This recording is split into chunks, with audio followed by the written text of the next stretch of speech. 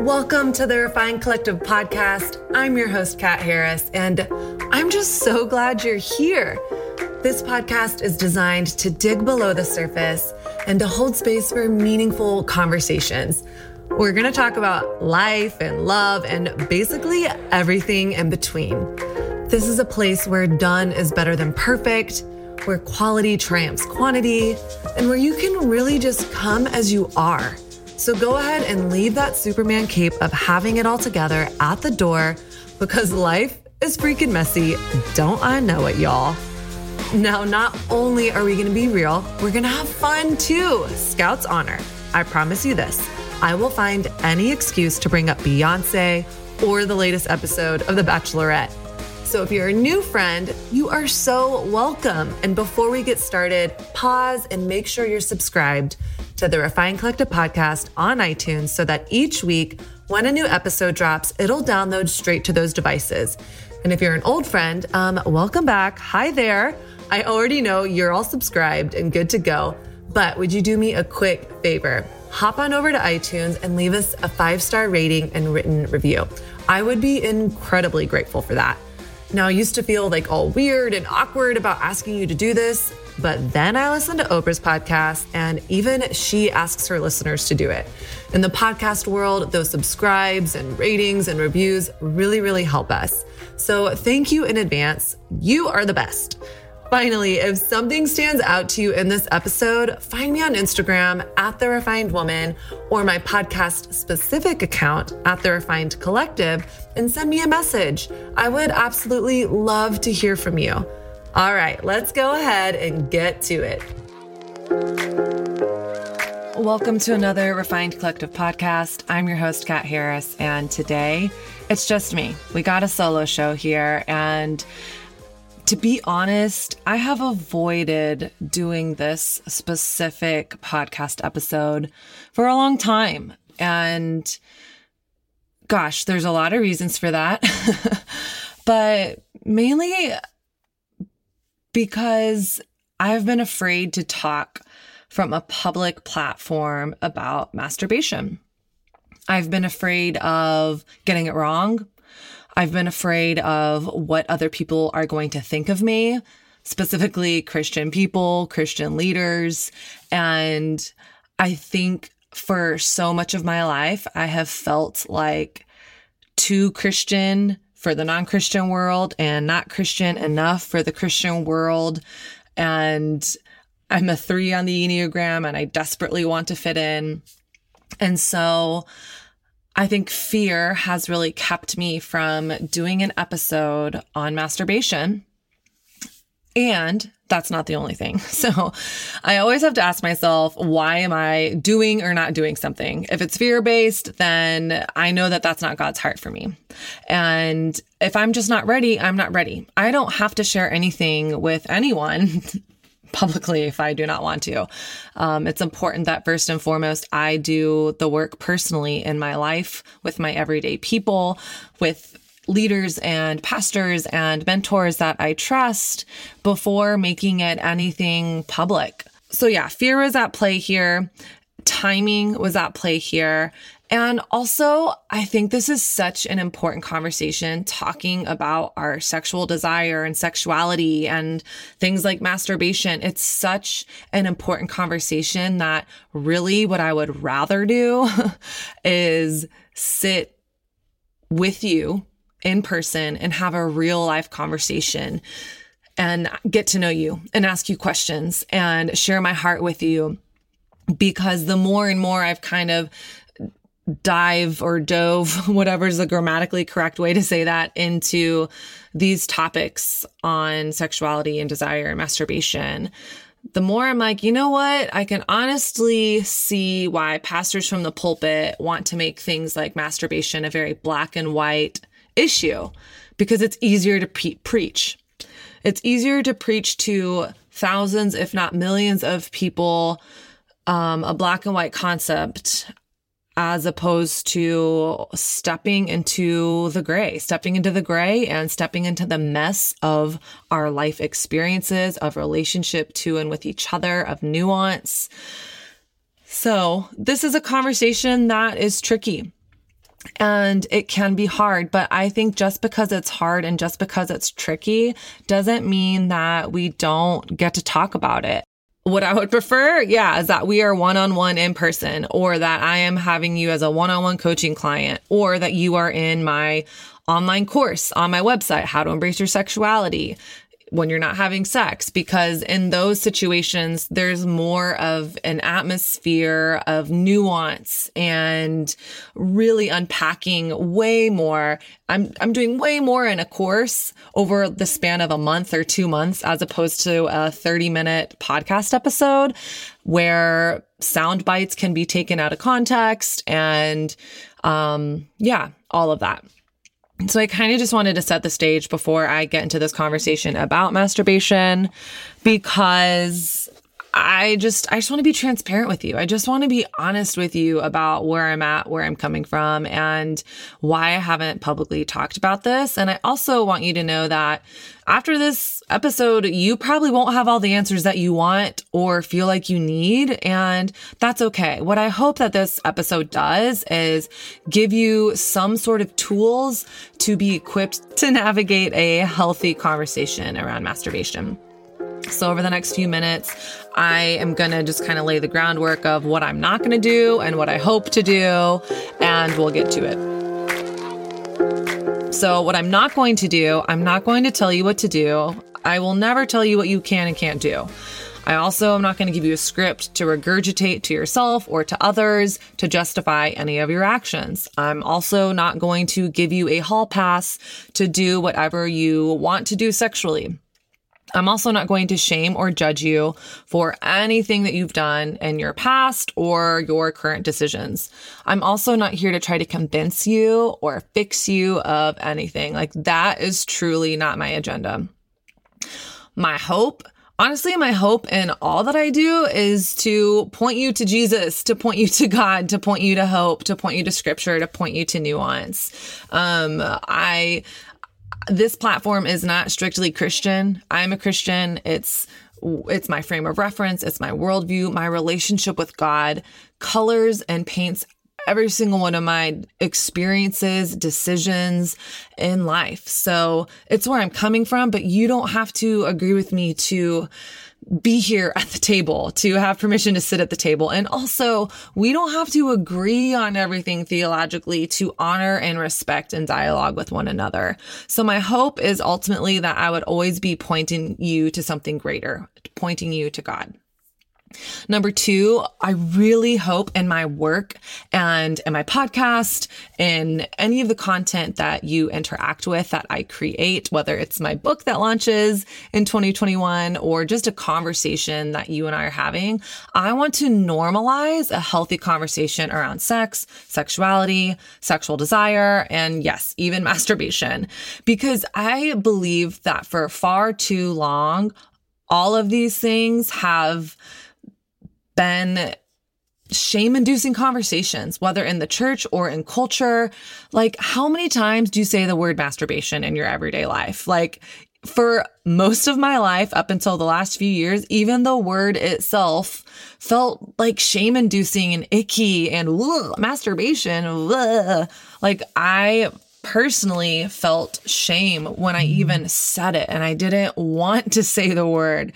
And I think that sexual desire is one of the most natural human experiences on the planet, because God created sexual desire. And God called his humanity, when he created humanity, very good in Genesis 1. And so it's not a taboo thing to have sexual arousal. It's not a taboo thing to want to have sex. It's not a taboo thing to desire pleasure. These are all things that God created. And so I think we are doing a disservice to ourselves, to God, and others by making the conversation about sex, sexuality, desire, all the things, like, only for behind closed doors. So really, I want to really normalize a healthy conversation around this stuff.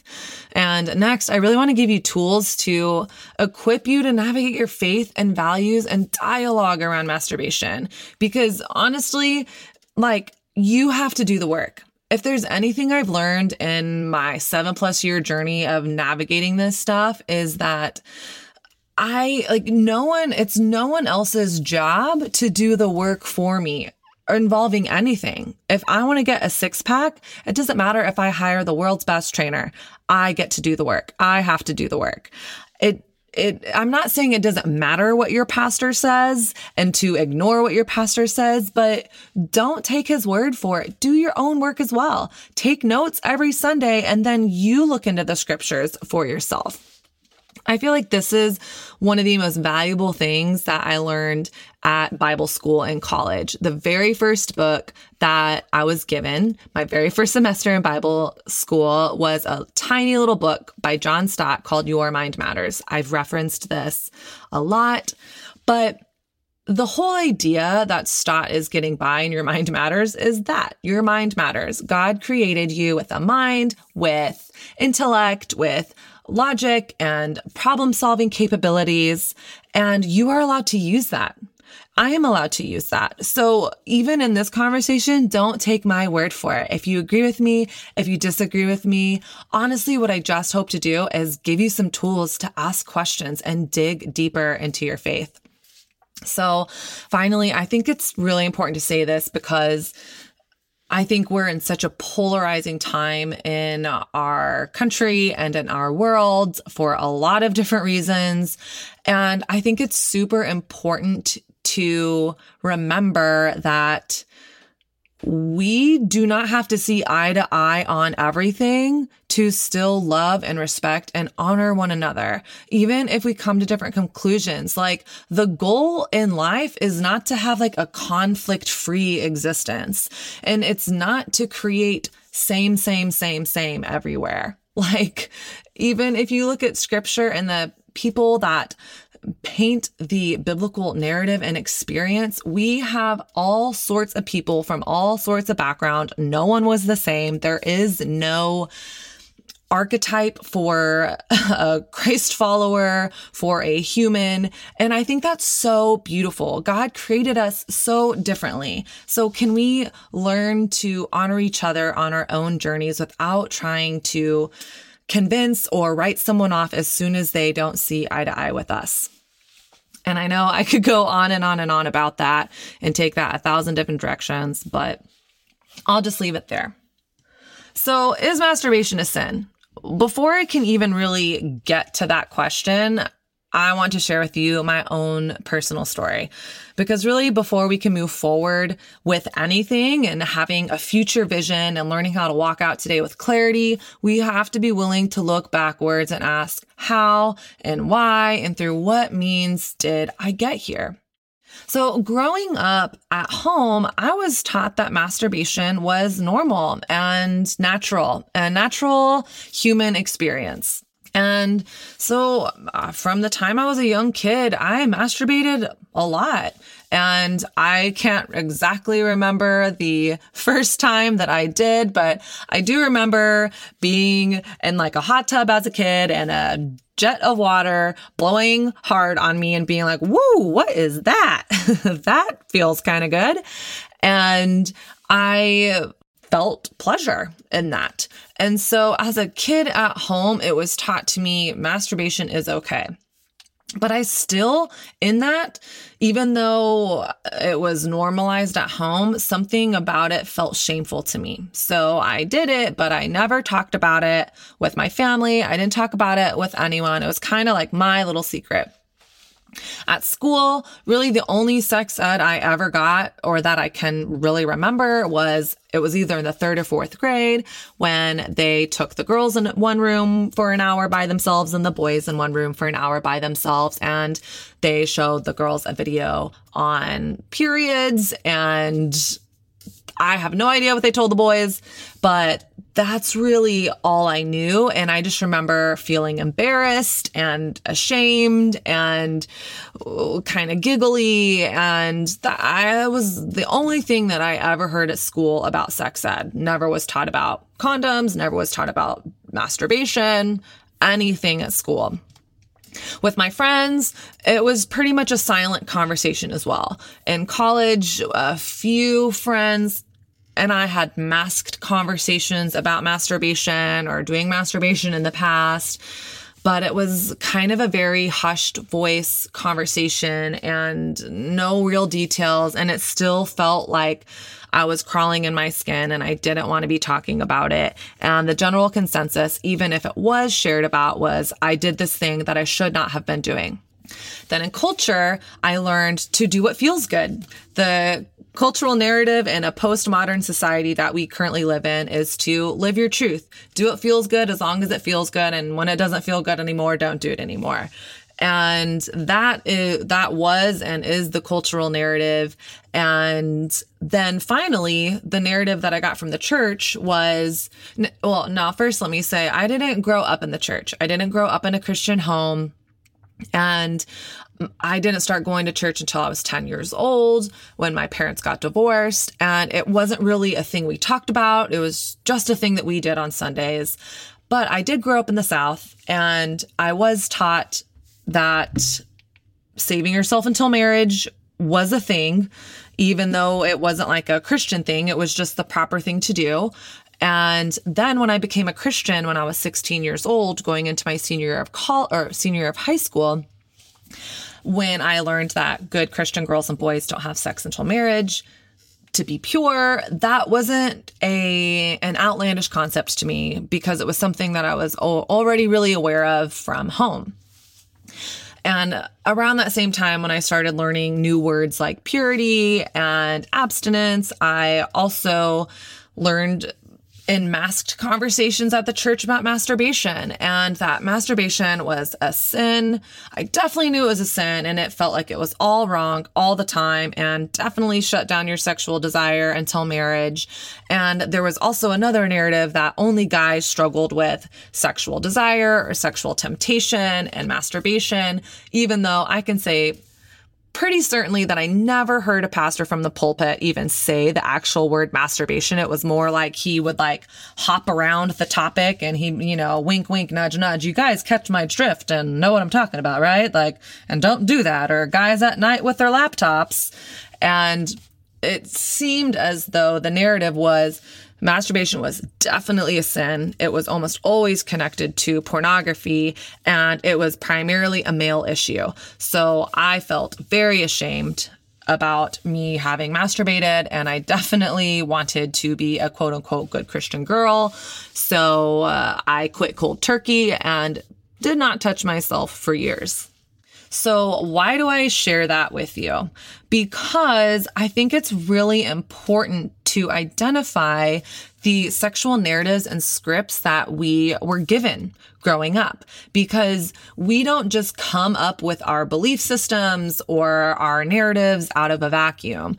And so what I want to ask you, and, pause this, write down these questions, journal them, talk with mentors, talk with friends, talk with a small group, but I want you to ask yourself this question. What do you currently believe about masturbation and why? Where and how were those beliefs formed? Are those sexual scripts and beliefs rooted in fear or freedom? I'll get more on teaching on the shame agenda versus the Jesus agenda. But it's important to really go to the root of those beliefs and ask yourself, is this rooted in fear or freedom? And finally, what were you taught about masturbation in the home, at school, in your friend group and peers, culturally, and in the church, or religious circles or religious institutions? Just be willing to kind of sit with that and ask yourself those questions, because before you can really own what you believe about this now, you really have to know, how did I get here? Why did I get here? Do I agree with how I got here or not? Is there something in here that isn't working? Is there something in here that is out of alignment with God's heart and my heart? And then from there, only when we really allow ourselves to dig deep into our own story, shame-free, can we really have the opportunity to walk in wholeness and freedom.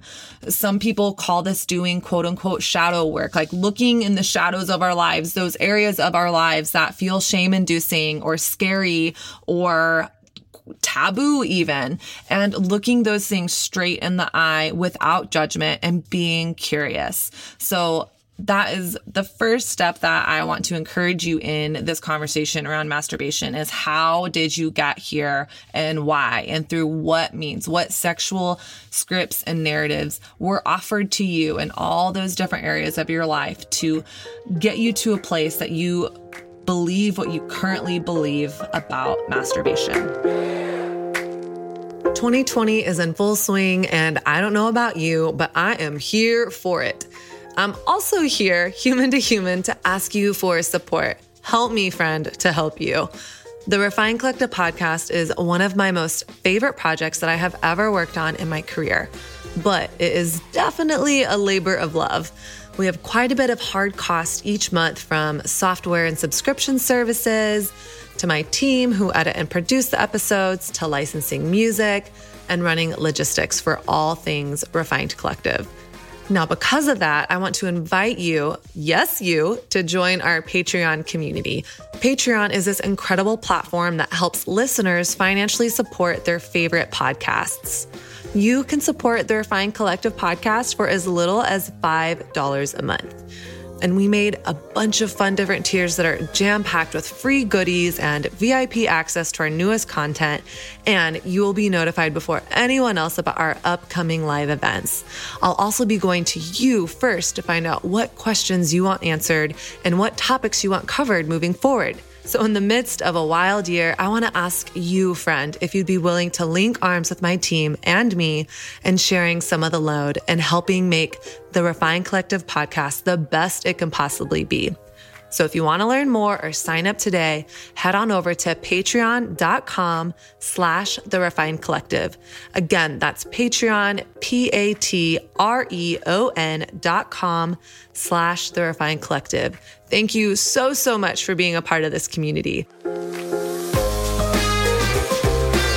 Let's talk about the orgasm, the big O, and the power of the orgasm. So not every time in masturbation do we orgasm, but it's definitely a big reason why we do it, right? Or why we want to do it. We want to feel good. We want to feel that explosive pleasure. And so I want to talk with you about we're going very brief here. If you want to go into more detail, that's what like my course is for and my online workshop, but just a brief overview about the power of the orgasm. So a lot happens when we orgasm. Two of those things that happen are dopamine and oxytocin are released in a surge in our bodies. So dopamine is a neurotransmitter released from the reward center part of our brain associated with pleasure. You can think about it like when a child is in kindergarten and getting a gold star for good behavior. So you learn to raise your hand in class instead of blurting out the answer because you get rewarded for that good behavior. And soon enough, we don't even need to think about it. We just raise our hands until we're called on. So those little gold stars are like the dopamine releases. And what they do is they create these well-grooved bicycle-like pathways in our brains called neuropathways, so that the craving for and execution of quote unquote good behaviors become a pattern and second nature. So that is dopamine. It's a crazy thing. Dopamine comes up when we get a like on our Instagram, when we get acknowledged for something at work. Ooh, I want to do that again. So the dopamine is just fascinating. All right. Number 2, oxytocin is released. Oxytocin is that feel-good hormone. It's that bonding hormone. So one of its sole purposes is to create deep attachments between people. So during breastfeeding, when a mother is breastfeeding her newborn child, oxytocin is released in both mother and child, helping them to create that like impenetrable mother-child bond. It also releases when we hug our friends and in that really electric moment when a guy we like reaches for our hand that first time and you hold hands and you're like, oh my gosh, there are fireworks. Oxytocin is also released in orgasm, and it's that bonding. It's that thing that bonds you. So in church, we hear things like soul ties. well, I need to break off soul ties with my ex. And I really think that's that oxytocin release that causes that bonding agent between people. So scientifically, we talk about oxytocin. Spiritually, we often talk about soul ties. And this is like a super fun fact that I think is really fascinating. Some scientists now believe that there's actually no such thing as casual sex because our brains actually don't allow for it because of the amount of oxytocin and dopamine released in our brains in orgasm. So really, the cool thing about this is that, culture says we're not wired for monogamy, and I'm not going to really get too much into that conversation, but with the dopamine and oxytocin release, what happens is essentially the more that you experience orgasm or sex or sexual intimacy with a person over a long period of time, say years and years and decades in a monogamous committed relationship or marriage, then over time, your body starts craving that person. And even the thought of them can become arousing. So whereas culture says, marriage is the death of good sex and spontaneous sex and, that passionate, explosive sex, actually science could possibly lead us to believe that God has hardwired us for intimacy neurologically, and the best sex of our lives can honestly happen in a long-term committed monogamous relationship over a long period of time. With each sexual experience that unfolds, each intimate experience, that depth of bond growing between each other spiritually, emotionally, neurologically. So I just think that is a very, very fun fact. Now, this can be the beauty of being in a long-term monogamous relationship, but it can also be, and I'm not going to get huge into the porn conversation in this specific episode, but this is also one of the massive dangers of pornography. We are pattern factories, and let's say that I am in a pattern of watching pornography and I watch it over and over and over and over again. Well, pretty soon, the thought of pornography or even looking over at the computer or the device that I watch pornography on can become arousing. And so even when and if you are in a committed relationship with another human being, with a spouse, with a partner that you really, really love and want to have sex with, you will be unable to get aroused because over time you have showed your body through your dopamine reward center that this is how we get off, this is how we climax, this is how we have orgasm. So there's a million other reasons why I am not an advocate of porn, why I will not be an advocate of porn, but not to mention the fact that it completely aids the sex trafficking industry. And if you want more information on pornography and all of that stuff, you can go to fightthenewdrug.org. But I share all of that just to kind of give you a picture of the power of the orgasm and what happens in our minds neurologically, what the capacity to happen in our minds and bodies, spiritually, emotionally, all those things when we orgasm. Because if we're having a conversation about masturbation, we also have to have a conversation about orgasm. Now that we've talked about that, let's go into C.S. Lewis. Don't worry, we are going to get to the Bible. But first, I wanted to do science, then C.S. Lewis, then the Bible, okay? So C.S. Lewis has one of the most profound passages that I've ever read from a Christian on masturbation, and it's in a series of letters that he did, and this is called the Harem Within. It'll be in the show notes. And this is what Lewis says. For me, the real evil of masturbation would be that it takes an appetite, which in lawful use leads the individual out of himself and turns it back, sends the man back into the prison of himself, there to keep a harem of imaginary brides. And this harem, once admitted, works against his ever getting out and really uniting with the real woman. For the harem is always accessible, always subservient, calls for no sacrifice or adjustments, and can be endowed with erotic and psychological attractions which no real woman can rival. Among those shadowy brides, he is always adored, always the perfect lover. No demand is made on his unselfishness, no mortification ever imposed on his own vanity. In the end, they become merely the medium through which he is increasingly adores himself. After all, almost the main work of life is to come out of ourselves, out of the little dark prison we are all born in. Masturbation is to be avoided, as all things are to be avoided which retard this process. The danger is that of coming to love the prison. Whew! C.S. Lewis with the freaking mic drop on the harem within and masturbation. So there are some things here that I don't know. Was Lewis here assuming that only men masturbate because this was only addressed to men? Or was he only wanting to speak from his own experience? We just don't know. So I think that there are 4 things that we can kind of pull out of this passage as we navigate a conversation around masturbation. Now, one of the top things I think Lewis is saying here and why masturbation can be problematic is that, number one, it can teach that my pleasure is the number one priority.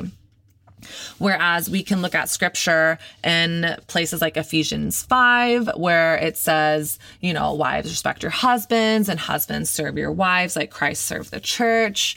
And what we see modeled there, in my opinion, is less about gender roles and more about a mutually honorable, mutual respect, mutually beneficial, mutually sacrificial relationship. A lot of mutual stuff going on here. So in marriage, and I would even say in friendship, the heart behind that friendship is, how can I love this person well? How can I honor them? How can I serve them? How can I put their needs above mine? How can I be outward focused? And that's what Lewis is kind of referring to here as he's saying, he says, the goal here is to get outside of myself. And masturbation can really make me the king of my own world or the queen of my own world, saying that actually, well, what I want, what feels good to me is the most important thing. And I think that's where, culture kind of says, do what feels good. However, the invitation of scripture is to be an outward focused person. This does not mean that my pleasure doesn't matter. It does not mean that my only job as a spouse is to make sure that my partner has an orgasm. I believe that our sexual experiences with our spouses should be outward focused, but also mutually beneficial. Okay. So Lewis is saying, number one, a danger of masturbation is that it can teach that my pleasure is number one priority. Number two, I think he's also warning us about behaviors that ends on self. So that's just a continuation of an invitation of relationship to be outward focused, as opposed to saying, well, actually everything is all about me. So Deborah Hirsch in her book, Redeeming Sexuality, talks about this definition of sexuality being this human desire that we all have that gets us outside of ourselves to connect with others. So it gets us out of our heads and into relationship and in community. And I love what Lewis says about the harem is always accessible. It's always subservient. It works against this person ever getting out and really uniting with a real woman. So masturbation, what he's saying, it can really just keep us isolated from others, when the real goal of existence and sexuality is to get outside of ourselves and get connected to others. Number three, what I think Lewis is really warning us here is he's saying, with masturbation, there's no iron sharpening iron here, folks. So in real relationships, we have conflict. So there's conflict resolution. There's opportunity for constant growth. Like Justin Timberlake says, it's like you're my mirror. Whoa. We are constantly mirroring back to each other our faults, but also our good traits. And when we do not have that mirror reflecting back to us, we cannot grow. And so, when Lewis says, the harem within is always adoring, it's kind of like always having yes men around you. So not only have I learned, my pleasure is the number one priority and it's all about me, but also like I am perfect and I do not need to change. And I am all good here. So I think whenever we're in a situation where we're surrounded by yes men, we have to really pause. I never want to be surrounded by yes men. Yeah, it's flattering, but it's not keeping me growing. And I think one of the goals of existence is to lean into growth at any opportunity and whenever we can. Now, finally, what Lewis refers to as problematic about masturbation is it keeps us in fantasy land. So he says, loving the prison of self more than real life. Now, I'm just going to be blunt here. I don't want to get so good at getting myself off that I don't need another person. I don't want to be in such a habit of choosing myself over others that I don't want to take the actual real risk that it takes to be in a real relationship with a living, breathing other human. Sometimes I wonder, and this is just Kat Harris's personal opinion, I wonder why so many people in my generation and the generations after me, millennials and after, why so many of us are so single. I live in New York City where there are millions of people. I go to a church with 80% single people. And this isn't like a college ministry. It's not like everyone's 18 to 21, just single in college. These are people that are in their 30s and 40s, people that want to be in relationships. Yet it's like literally almost everyone is single and there's a lack of asking other people out. I think there's a lot of reasons for this. But I wonder if we have gotten so good at compartmentalizing our lives, our desires, our sexuality, and scratching just enough of a niche that we don't need to or want to risk being heartbroken, putting ourselves out there and being rejected, having conflict, dealing with the awkwardness of getting to know another person, or learning how to communicate, this is how I like being kissed, or being in a marriage and saying, this is how I like being touched in that way. Those things aren't like the movies. It's not perfect. And it takes real courage to be vulnerable in relationships. And so I personally think this is probably like the top thing for me, where I just want to say, hey, let's be real careful with masturbation because, like I said at the beginning of number 4, Fantasyland, I don't want to get so good at quote unquote getting myself off that I don't need another person. So I'm just going to leave that there for a second. All right. I know that this is a lot of information and you might be thinking, oh, I thought I was going to listen to this and Kat say, masturbate to your heart's desire. And like I said at the beginning, I'm not here to tell you what to do or not to do.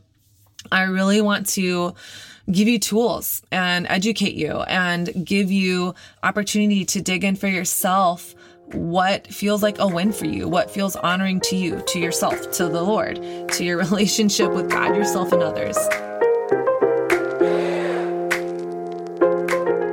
All right, don't worry. I'm not going to leave you hanging. This is not the end of this conversation. This is part 1 in a 2-part podcast episode. Let's just call it a mini series, okay? There's just so much to unpack here that I did not want to rush through it. I wanted to give you time to process and really dig into this content yourself. So hang tight, process what we've just gone through. Hopefully you have taken notes. If not, go ahead, re-listen to it. Take notes if you need to. And here are a few questions I want to encourage you to journal through before part 2 comes out in the next few days. Number 1, what do you currently believe about masturbation? Where and how were those beliefs formed? Number 2, what were you taught at home, school, through peers, and culture about masturbation? Next, are those sexual scripts or beliefs rooted in fear or freedom?